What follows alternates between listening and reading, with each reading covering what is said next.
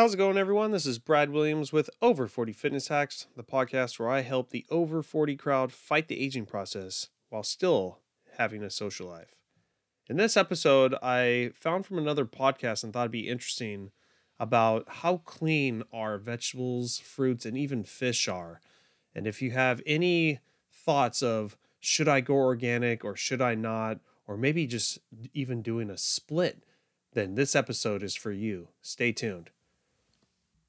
So, like I said in the intro, I found from another podcast a unique concept of this company that analyzes each year, I guess, all our fruits and vegetables and even fish. I think fish is more of, doesn't change too often, but the fruits and vegetables, because of how much change there is with what kind of contaminants and pesticides that farmers use and stuff's always evolving in that field, that they come out with a list of the Dirty Dozen and Clean 15 list of fruits and vegetables every year. So this company is called Environmental Working Group, the EWG, and they analyze the most recent USDA data and other resources and cities and governments, and they create this list every year. And so I guess they wash all this fruit and vegetables, check the contaminants of that. Then they also open up the fruit or vegetable just to see what's inside as well and do another test on there.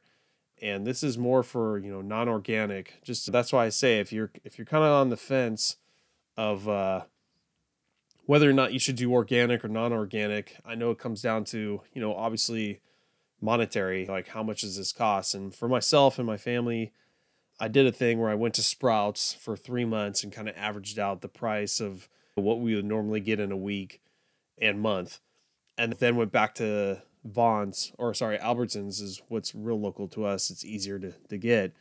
And for the exact same product over a month, what was the cost? And it ended up being just like a $250 difference a month. But that adds up. And if you're budgeting, that's whether or not you believe in the organic, non-organic, is it really going to matter that much as far as diseases and your life expectancy and all that, as long as you're doing all these other clean things like staying fit and whatnot. That's up to you to decide. But I thought this would be cool because this will at least tell you what's the worst stuff and the best stuff. And if anything, just those few simple things that are the worst stuff at all these normal chains for non-organic, just buy those from Sprouts. So let's go through that list. This one is from 2023. It's the most recent list. And let's just go down this for the Dirty Dozen. So number 1 is strawberries. Number 2, spinach. Number 3, kale, collard, and mustard greens. Number 4, nectarines. Number 5 is apples. 6 is grapes. 7 is bell and hot peppers. 8 is cherries. 9 is peaches. 10 is pears.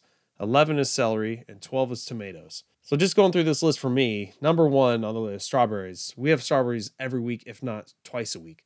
My daughter loves them. I eat more berries for my fruit just because it's low net carbs and good for keto. So that's a problem right there. 2, spinach. 3 is kale. Both of those every single week, if not twice a week. We go to the store and get this stuff.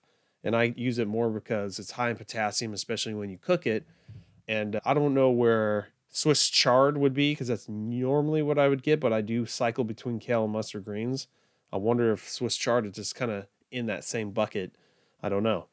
Nectarines, apples, huge.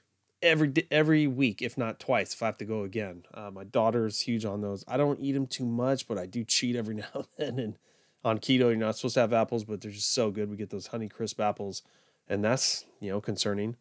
Bell hot peppers. Me and my daughter love bell peppers, and we get that every week.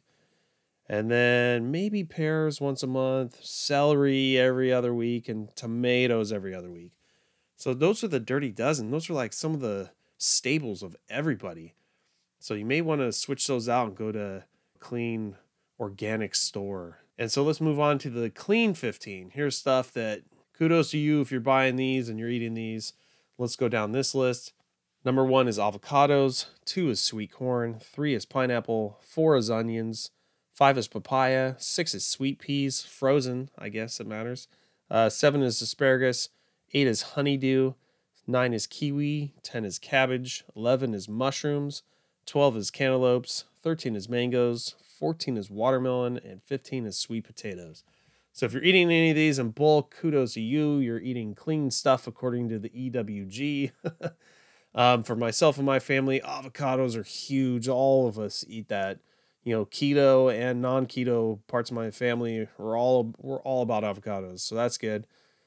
Onions every single week. So that's good to see that on the list. Asparagus once or twice a month, maybe. Mushrooms is every week for us. Mangoes, maybe every other week. And, my wife eats sweet potatoes all the time. So that's cool. Maybe just for us, we just go get the rest of the Dirty Dozen stuff at Sprouts. That's kind of the local organic store for us. Very interesting though. I really don't want to spend that extra $250 on going full organic. So, and I just cleaned up our water source recently in the last 6 months. We've been using mountain spring water from Sparklets.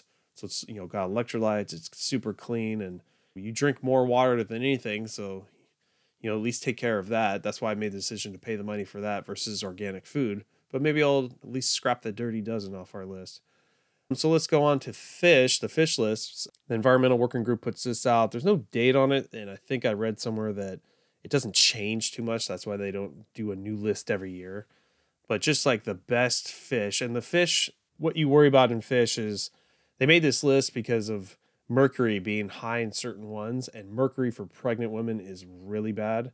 But then they go on to say that, it's an important guide for everyone, as mercury poses a risk to the immune system and the heart, even at low levels. That's for everyone across the board, but pregnant women even more.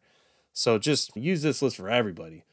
But the lowest in mercury happens to be blue crab, croaker, fish sticks, which I find funny. Fish sticks is basically cod, flounder, haddock, trout, farm trout, and salmon, and wild Pacific salmon and shrimp.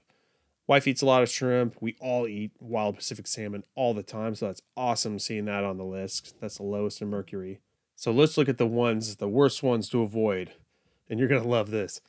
So going down this list, shark, swordfish, king mackerel, tilefish, tuna steaks, canned tuna, sea bass, Gulf Coast oysters, marlin, halibut, pike, walleye, white croaker, largemouth bass. So right off the bat, swordfish, tuna steaks, sea bass, halibut. This is the best ones. We can't have any of this. So this is messed up. And there's no other versions of those farm raised or anything that's low mercury. No, they're all just in the highest mercury. They're the worst ones. Oh, well, for us, we only really eat wild Pacific salmons because it's just the easiest thing to get from Costco. And even the frozen ones from Costco taste just as good as the fresh ones from Albertsons, which is our local market. So at least keep doing what I'm doing. So then it says have no more than once a month because it's maybe in the middle of the road. And that's mahi-mahi. So I guess if you're going to splurge, do mahi-mahi. Blue mussel, eastern oyster, cod, which is funny because fish sticks are on the lowest. And it's usually made of cod, but now they're saying cod itself is in the middle road of mercury. Okay. Pollock, Great Lakes salmon, Gulf Coast blue crab, catfish, wild catfish, and lake whitefish. So then it also says this is from the 70s. They haven't gotten new data because I guess it's maybe too expensive or no one ever does it. But back in the 70s, add these to your list of high concentrations: porgy, orange roughy, snapper, lake trout, bluefish, gontino, and rockfish. So of that list, maybe orange roughy and snapper, you'd see at restaurants. I've never really bought it for myself. And rockfish if you go fishing. So kind of sucks reading that list. And, like I said, but for the most part in my diet, I only eat, wild Pacific salmon pretty much every week and nothing else. So this list doesn't really pertain to me. But thought that'd be fun just to kind of go through there and maybe start if you're trying to be more health conscious and cleaning up like I did, your water source, your air, if you have central air in your house. We don't have that here in our condo. But and then next would be your food you're ingesting. So try to go organic if you can. And this is a great resource to at least just clean up the Dirty Dozen. So thanks for listening, and I'll catch you on the next episode. Hey everyone, I would just like to thank each and every one of you for supporting my show. My numbers over the years have just been growing and growing on this podcast. One thing that could really help me and something you could do as a listener would be go onto iTunes and leave me a 5-star review. Any other podcast service like Spotify and Podchaser is also great, but iTunes is really where the magic happens for us being podcasters. Thanks again, and I'll catch you on the next episode.